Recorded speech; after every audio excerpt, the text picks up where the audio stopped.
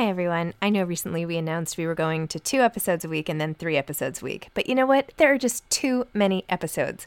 So we are going back to 5 episodes a week. Still a reduction from 7, but there were just too many interviews scheduled, and I didn't want to make all the authors wait for too long. So I hope you can keep up with me. Listen to 1 a week as you're on your way to work or on your way home or putting your kids to bed or whatever it is you're doing. Moms Don't Have Time to Read Books, now 5 times a week. Ready to pop the question? The jewelers at BlueNile.com have got sparkle down to a science with beautiful lab-grown diamonds worthy of your most brilliant moments. Their lab-grown diamonds are independently graded and guaranteed identical to natural diamonds, and they're ready to ship to your door. Go to BlueNile.com and use promo code LISTEN to get $50 off your purchase of $500 or more. That's code LISTEN at BlueNile.com for $50 off. BlueNile.com, code LISTEN. I'm Sandra, and I'm just the professional your small business was looking for. But you didn't hire me because you didn't use LinkedIn Jobs. LinkedIn has professionals you can't find anywhere else, including those who aren't actively looking for a new job, but might be open to the perfect role, like me. In a given month, over 70% of LinkedIn users don't visit other leading job sites. So if you're not looking on LinkedIn, you'll miss out on great candidates, like Sandra. Start hiring professionals like a professional. Post your free job on linkedin.com/people today. Hey, Dave. Yeah, Randy. Since we founded Bombas, we've always said our socks, underwear, and T-shirts are super soft. Any new ideas? Maybe sublimely soft. Or disgustingly cozy. Wait, what? I got it. Bombas. Absurdly comfortable essentials for yourself and for those facing homelessness. Because one purchased equals one donated. Wow, did we just write an ad? Yes. Bombas. Big comfort for everyone. Go to bombas.com/ACAST and use code ACAST for 20% off your first purchase. Hi, this is Zibby Owens, and you're listening to the award-winning podcast, Moms Don't Have Time to Read Books. I'm also the host of Moms Don't Have Time to Lose Weight, and I'm the editor of the anthology, which you should run out and buy, called Moms Don't Have Time to, a quarantine anthology. All proceeds of that book go to COVID-19 vaccine research. And I'm the editor-in-chief of Moms Don't Have Time to Write, a new publication on Medium, and we're accepting submissions, so please send your personal essays there. And if all that isn't enough, you can follow me on Instagram at Zibby Owens, and my website is zibbyowens.com. Okay, now back to this amazing podcast. Today was a double episode between Gregg Behr and Joan Koenig. Gregg is the author of When You Wonder, You're Learning, Mr. Rogers' Enduring Lessons for Raising Creative, Curious Kids. Gregg is a father, children's advocate, and director for the Gregg Foundation, whose work is inspired by his hero, Fred Rogers. For more than a decade, he has helped lead Remake Learning, a network of educators, scientists, artists, and makers he founded in 2007 to international renown. Formed in Rogers' real-life neighborhood of Pittsburgh, Remake Learning has turned heads everywhere, from Forbes to the World Economic Forum, for its efforts to ignite children's curiosity, encourage creativity, and foster justice and belonging in schools, libraries, museums, and more. A graduate of the University of Notre Dame and also Duke University, Gregg holds honorary degrees from Carlow University and St. Vincent College. He's an advisor to the Brookings Institution and the Fred Rogers Center, and has been cited by Barack Obama, Richard Branson, and the Disruptor Foundation as an innovator and thought leader. His co-writer, by the way, Ryan Rydzuski, who we did not have on the podcast, is a writer about science and education and has also won many awards. Joan Koenig is the author of The Musical Child, Using the Power of Music to Raise Children Who Are Happy, Healthy, and Whole. She is an American-born musician, educator, author, public speaker, mother, creative dervish, and science nerd. She's a graduate of the Juilliard School and has performed worldwide as a soloist and chamber musician. Jazz and Hindustani music, classical music of northern India, have played an integral role in her musical life and reflection on human musicality. She has made her home in Paris for the past 40 years. Welcome. Today I have 2 guests, which is so fun. The first, Joan Koenig, The Musical Child, Using the Power of Music to Raise Children Who Are Happy, Healthy, and Whole. I will use anything to make my children happy, healthy, and whole, even pick up some sort of violin or something. And also Gregg Behr, whose co-author is Ryan Rydzuski. Rydzeski. I was close. When You Wonder, You're Learning, Mr. Rogers' Enduring Lessons for Raising Creative, Curious, Caring Kids. I would also do a lot for that. So there you go. I feel like with both your books, we'll have like perfect kids, right? if we take all these skill sets? Well, maybe slightly more curative, creative, good kids. There's still a lot of work to be done. Gregg, so why don't you go first and tell listeners about your book and kind of what inspired you to write it and what the main takeaways really are. And like Mr. Rogers, this is amazing. I grew up with Mr. Rogers, as so many people did. But Yeah, so did I. So thank you, Zibby. Thank you for having me. And it's a joy to be here together with Joan. So I'm a Western Pennsylvania kid, which is important because Fred Rogers also was a Western Pennsylvania kid. So like you, Zibby, I grew up with Mr. Rogers, and those model houses, the community gardens he went to, those were like my houses. Oh, wow. Those were my gardens. And so I've always had a deep emotional affinity for Fred Rogers. Second, in this little corner of the world in Pittsburgh, Pennsylvania, educators in and out of school, so early learning centers, museums, libraries, other sites of learning, have really been working over the past 15 years to fundamentally change our learning landscape. And they do so in a way that's very much like the neighborhood. Yes, schools are important, but Mr. Rogers built a neighborhood, not just a classroom, not just a home learning space, but a neighborhood. And so it's that work over the past 15 years that really inspired us. And the aha for me and Ryan, my co-author, was really starting to see Fred Rogers not just as that loving, caring person that we knew on television, but as someone who in fact was a learning scientist. Now, they didn't use those words 50 years ago, but in fact, he was a learning engineer who was taking advantage of whole child development theory and really applying it in ways that today the field of learning science would say makes him a learning scientist. And as Ryan and I were reading papers from MIT and Carnegie Mellon University, increasingly they seem like scripts from the neighborhood. And we thought, there's a story to tell about Fred Rogers, not just as that loving, caring person that we all knew, but as someone who is deliberate and intentional about creating learning environments, and someone whose work each of us in our own ways could emulate, whether it's in our homes or in a classroom. Awesome. I love that. Great. Okay. So Joan, we'll talk a little about your book and then we'll meld the two. Go ahead. Absolutely. I think it's pretty easy for me to segue in here because I'm quite fascinated by what you just said and the fact that neuroscience is very recent. We only started being able to look at how the brain worked a little over 30 years ago. There were people who were studying learning a long time before that. There were a lot of people doing amazing things, but you couldn't put the absolute science label onto it. So, for example, the multiple intelligences, Howard Gardner, Harvard, and this kind of thing. When you were saying that Mr. Rogers was actually an education scientist, I think there were a lot of them out there, but they didn't have the label and they didn't have that scientific sort of signpost saying, yes, this is valid because we can look in the brain and we see how the brain is functioning.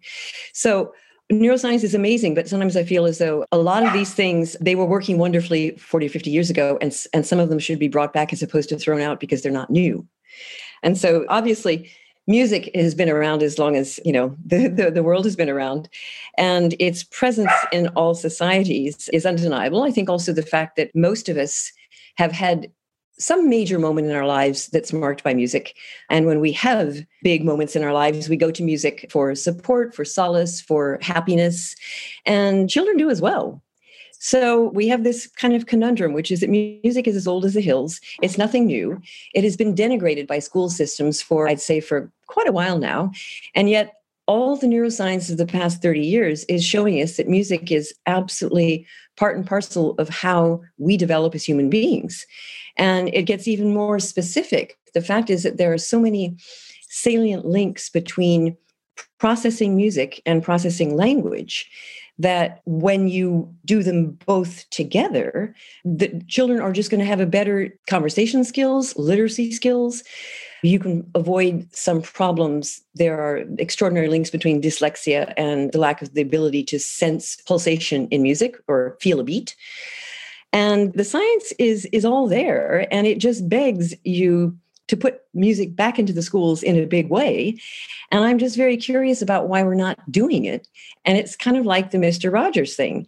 Is it because it's not new? And we want something new. We want something with a shiny label on it.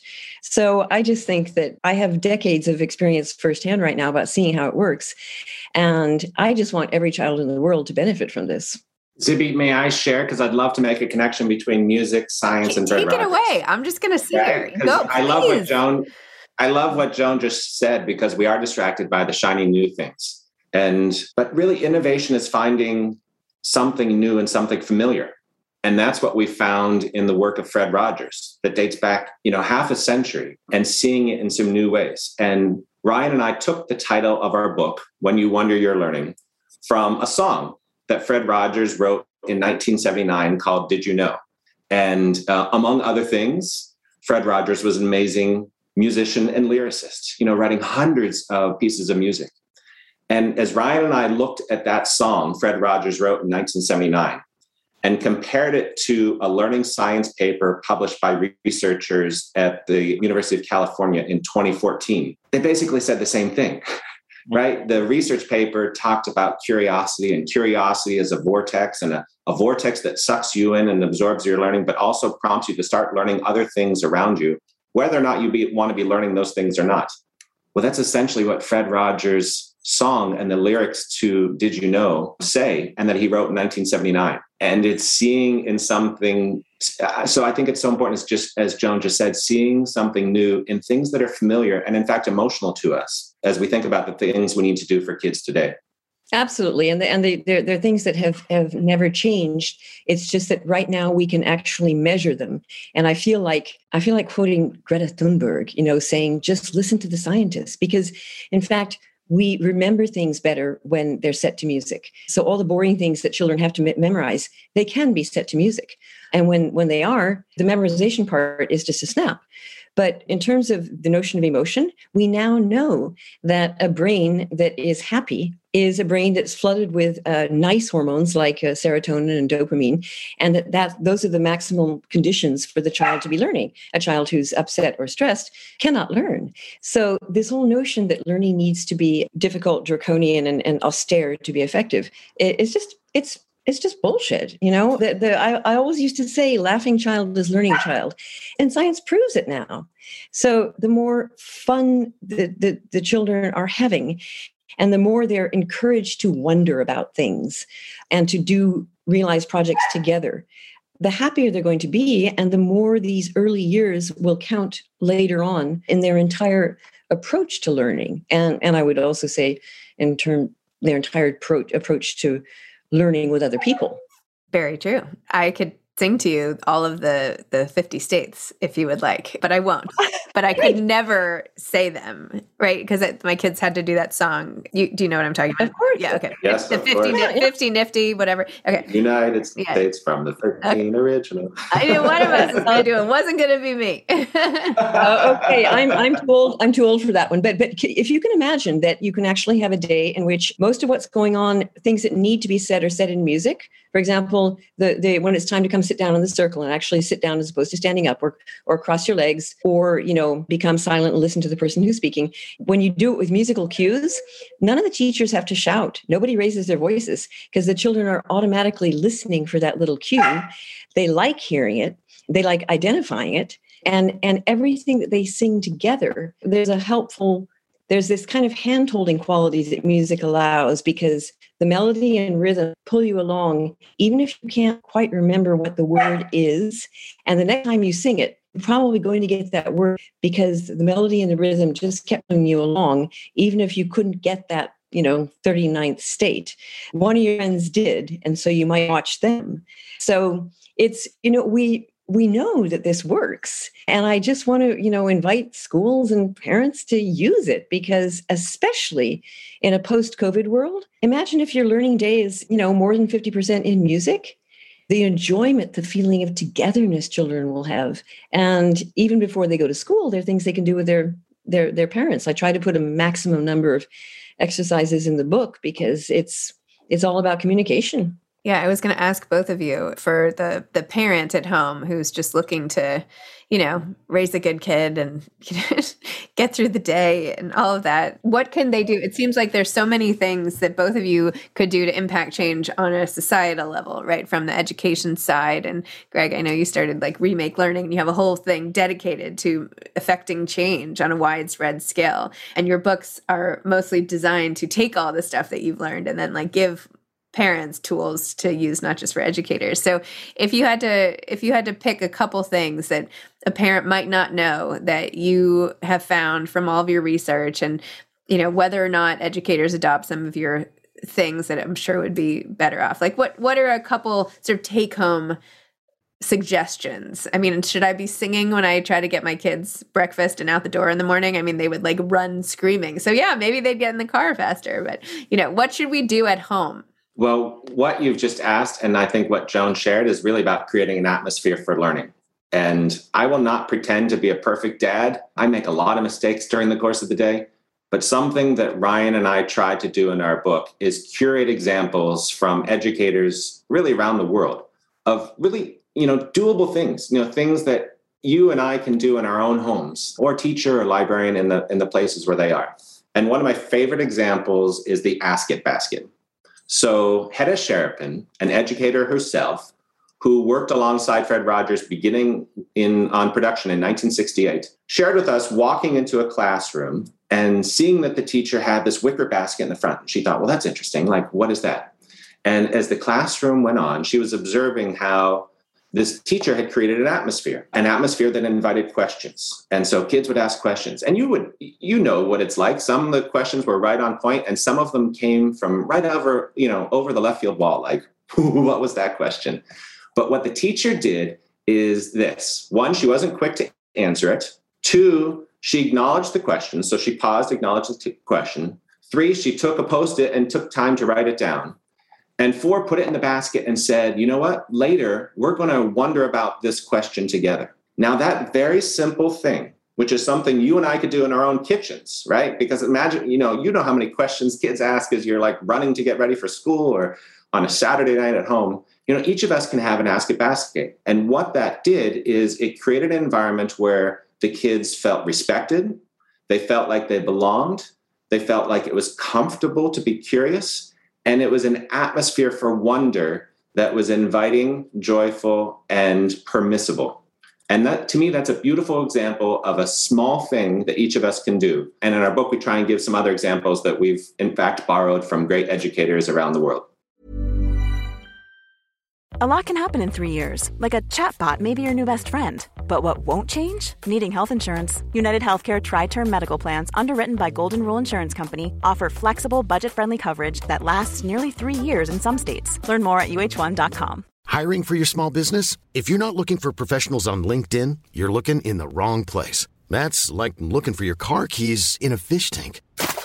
LinkedIn helps you hire professionals you can't find anywhere else, even those who aren't actively searching for a new job but might be open to the perfect role. In a given month, over 70% of LinkedIn users don't even visit other leading job sites. So start looking in the right place. With LinkedIn, you can hire professionals like a professional. Post your free job on linkedin.com/people today. Millions of people have lost weight with personalized plans from Noom. Like Evan, who can't stand salads and still lost 50 pounds. Salads generally for most people are the easy button, right? For me, that wasn't an option. I never really was a salad guy. That's just not who I am. But Noom worked for me. Get your personalized plan today at Noom.com. Real Noom user compensated to provide their story. In 4 weeks, the typical Noom user can expect to lose 1 to 2 pounds per week. Individual results may vary. I feel like my Ask It basket is Google. I just like pick up Google and answer or their Alexa. Question. Yeah, maybe. Yeah, Siri. Siri and Alexa are my helpers here. Anyway, what about you, Joan? What's something we can do it really easily at home? I think that, first of all, I'd like to say something. It may sound a bit strange, but I raised my children in France. And I think it's a different time. This is 30 years ago, but I think it's also a different country in which the idea of being a parent is just sort of part and parcel of what you do in life. And the notion of parenting or being the greatest parent in the world, there was not this pressure on me or frankly, any of my friends. I think we had much more of the idea that we were enjoying our children and that society was not expecting us to be perfect parents. So I think that the biggest thing that characterizes my experience with my own children in early childhood was we just had a lot of fun. And because we had so much fun, when things needed to be sanctioned, if there was a real problem, they knew very well that they were going to lose that fun because of what had just happened or what might happen if they decided to really do something awful. And it really, frankly, it lasted into adolescence. It really did, this idea of this privileged relationship. But on a very basic level, I'd like to come back to the music thing, because when you have little songs for getting dressed in the morning, and I've got to put a few more on my website, putting shoes on, brushing teeth, and so on, you're creating this temporal moment when you're doing something together with the child. And so you're really in unison with them. And it's not you asking them to brush their teeth or put their shoes on. When you're both doing it, we're going to brush up and down, side to side, and you're both doing it, your child is just going to jump in there with you, and they're not going to want to get out of the song. Mm-hmm. Same thing with getting the shoes on. So I think that combining the idea that you're enjoying doing it, and yes, it's a pain in the neck to put your shoes on and get all dressed in the morning, especially in a cold New York winter. But if you're singing through it, you're bringing the children into it in a way that engages them, and they're having fun with you doing it. Interesting. Which is something, Joan, that Fred Rogers did so well. And in fact, the producers of Daniel Tiger's Neighborhood, the animated modern version for today's parents, I think all of us who have young kids who are maybe watching shows like that, we sing these songs, when we're getting ready in the morning or getting ready at night, or what do you do with the mad that you feel? It was something that, among other things, Fred did so well, using music to do exactly what you're describing. That's fascinating. We have to talk about this another time, but that's fascinating. I have a dim recollection of Mr. Rogers too. I think I must have been too old, but I can picture him perfectly well on a black and white TV set and hearing him sing all the time. So maybe I was unconsciously affected by Mr. Rogers. He's everywhere. I still sing the song. My mother used to sing me this ad for some sort of toothpaste called Alpana or something, like brush with the new Alpana. Anyway, some ad jingle from probably 1952. And she used to sing it to me when I brushed my teeth. And I sing it to my kids when I brush my teeth. I've never even looked up this toothpaste. I should really go look it up right now that I'm saying this out loud. Nor have I actually thought about this consciously, unless I'm in the toothbrushing mode. But now that you mention it, I guess I do that as well. Yeah. So if you think that, if we want to way to bring children together, one of the things we do a lot, of course, is using music to learn foreign languages, because everybody knows that it sinks in differently. But in a lot of cases, we can have as many as 20 different nationalities in a classroom. And in a lot of situations where in countries that are dealing with a lot of immigration, singing is something that's a pathway in for children. And we see children that speak neither English nor French singing songs before they can actually speak. So there are just so many ways in which music is such a tool for so many things. And once again, I think the question is, why isn't it back in the schools, especially in early childhood? I think that the thing that I really want to bring home most to people is that children are born musical. Their auditory systems are fully developed. Their limbic systems, their emotional systems are also fully developed. So those two things alone are the groundwork for musical practice. And a lot of studies are showing that children prefer music to actual speech when they're very, very young. Their own speech sounds like music. And there are so many benefits, one of them being that when children make music together, they begin to synchronize. They actually begin to tap their feet to the beat and this kind of thing. And this is one of the biggest things that separates humans from other mammals. And it also, the ability to synchronize with another person determines a lot of things, including whether the child might have trouble with, find themselves on the autism spectrum. Lack of synchronization indicates a lot of potential problems that I personally think could be helped a lot if the child started a musical practice early enough. So I like to say, nobody would dream of not speaking with their children and just taking them to a weekly language class. But that's what we do with music.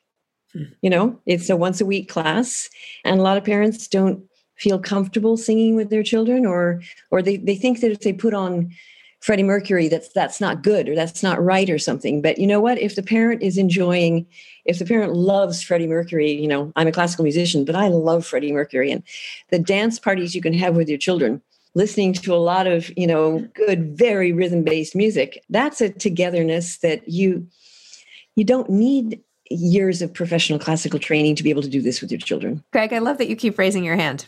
This is really, this is like, you might be the first person who's ever raised your hand in a Zoom, but I love it. And, here we go to education. So anyway. I'm gonna raise my paw. I respect the two of you so much. I don't want to interrupt. I love what Joan is saying, because there's a joyfulness, and kids observing joyfulness in the adults in their setting is so absolutely critical. So whether it's music or making a cake, or whether it's me skateboarding down my street and pulling out my own skateboard from my childhood, kids seeing the adults around them in participating in creative things that they love is absolutely critical. And Fred Rogers used to borrow from Margaret McFarland, a premier child psychiatrist of the 20th century, someone with whom he worked, someone with whom she studied. And Dr. McFarland borrowed that Quaker sensibility that attitudes are caught, not taught. And part of creating that atmosphere for joyful learning is the adults engaging in joyful things in front of their kids. There was this great story relayed about Margaret McFarland. She had helped create the Arsenal Children's Family Center here in Pittsburgh, among other things. And she did so with Benjamin Spock and Eric Erikson. I mean, there was a convergence of some amazing whole child development theory pediatricians and practitioners of the 20th century from whom Fred Rogers benefited.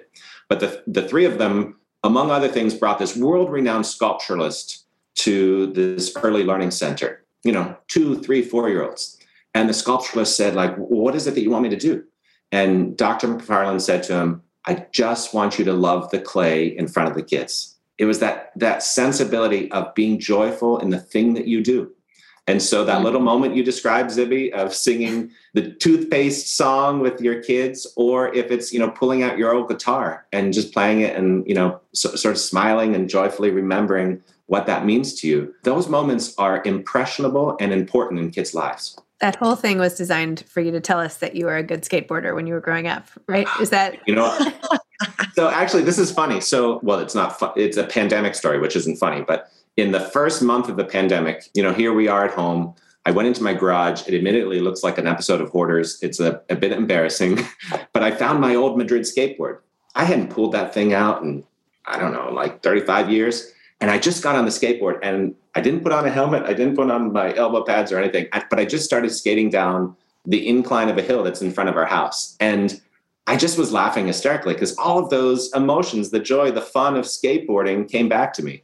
And do you know that today, a year plus later, there are 8 girls on my street who skateboard? Now, I can't draw a line from A to B, but I can tell you those 8 girls saw me skateboarding down the street, saw me laughing, and were probably provoked to say, well, what is that? I want to try that. And if it brings him happiness, maybe it's something that I might enjoy too. And they tried it and liked it, and now they're certainly better than me. Wow.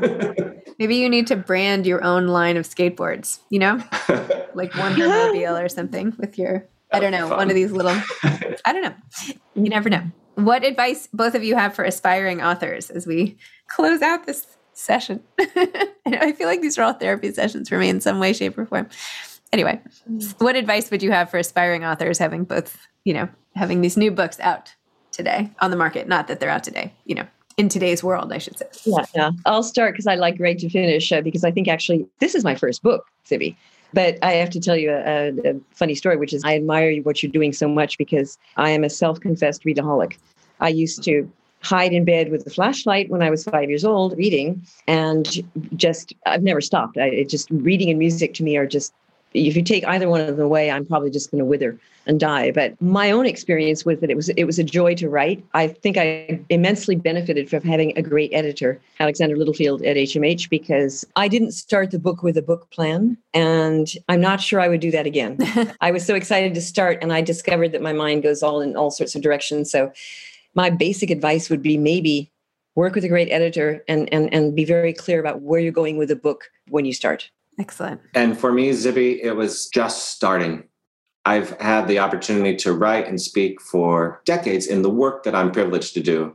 And I always had the idea of a book in my head, and writing a book was scary to me. And I didn't know what I didn't know. And I will acknowledge that for me, having a partner, a co-author, made all of the difference, right? It just allowed me to sort of open that door and say, okay, we're going to try this. Fortunately, we did have a plan, but it took us 3 years, right? 3 years of research, 3 years of writing, 3 years of getting it to where we wanted it to be, and feel completely lucky that earlier this year, Hachette released When You Wonder You're Learning. And it's been an absolute joy sharing this book with educators, with parents, and others, not only those who have an affinity and emotional connection to Fred Rogers, but everyone out there in the world who's trying to do better and right by kids as we create the learning futures that they deserve and that we adults need to create for them. Excellent.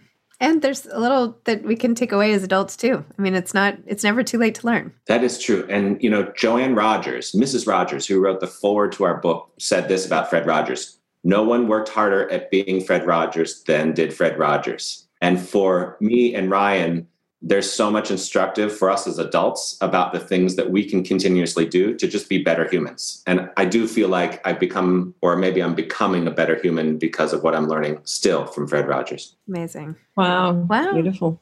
Well, thank you both so much. It was a delight to chat with you today and learn what I should be doing with my kids. And I'm going to think about the Ask It basket. I really am. We'll see if I can delay, my compulsion. You can get a Tupperware bowl. You can do anything. Just put it there next to the Alexa. Because I think they want to hear your take. And the difference between Google and the Ask It basket is that you're taking their question out of there and you're thinking about it and you're attributing importance to it. Yeah. You're thinking about it, not the machine. And even if you secretly researched it on Google before you speak to them, still it's showing that you are caring about that question and you're trying to give it your best. I mean, I do read it out loud to them, but okay, fine. I get it. I won't do it again. All right. Okay. Thank you both. Thanks for your great books and take care.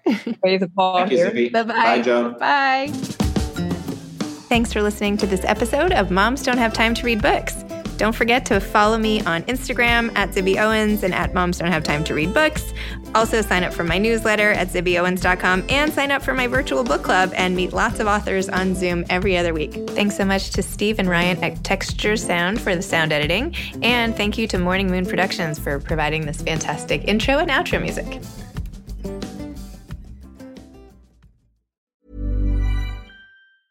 Hey, it's Paige DeSorbo from Giggly Squad. High quality fashion without the price tag. Say hello to Quince. I'm snagging high-end essentials like cozy cashmere sweaters, sleek leather jackets, fine jewelry, and so much more. With Quince being 50 to 80% less than similar brands. And they partner with factories that prioritize safe, ethical, and responsible manufacturing. I love that. Luxury quality within reach. Go to quince.com/style to get free shipping and 365-day returns on your next order. Quince.com/style. Hi, I'm Daniel, founder of Pretty Litter. Cats and cat owners deserve better than any old-fashioned litter. That's why I teamed up with scientists and veterinarians to create Pretty Litter. Its innovative crystal formula has superior odor control and weighs up to 80% less than clay litter. Pretty Litter even monitors health by changing colors to help detect early signs of potential illness. It's the world's smartest kitty litter. Go to prettylitter.com and use code ACAST for 20% off your first order and a free cat toy. Terms and conditions apply. See site for details. Imagine the softest sheets you've ever felt. Now imagine them getting even softer over time. That's what you'll feel with Boll & Branch's organic cotton sheets. In a recent customer survey, 96% replied that Boll & Branch sheets get softer with every wash. Start getting your best night's sleep in these sheets that get softer and softer for years to come. Try their sheets with a 30-night guarantee. Plus, get 15% off your first order at bollandbranch.com. Code BUTTERY. Exclusions apply. See site for details.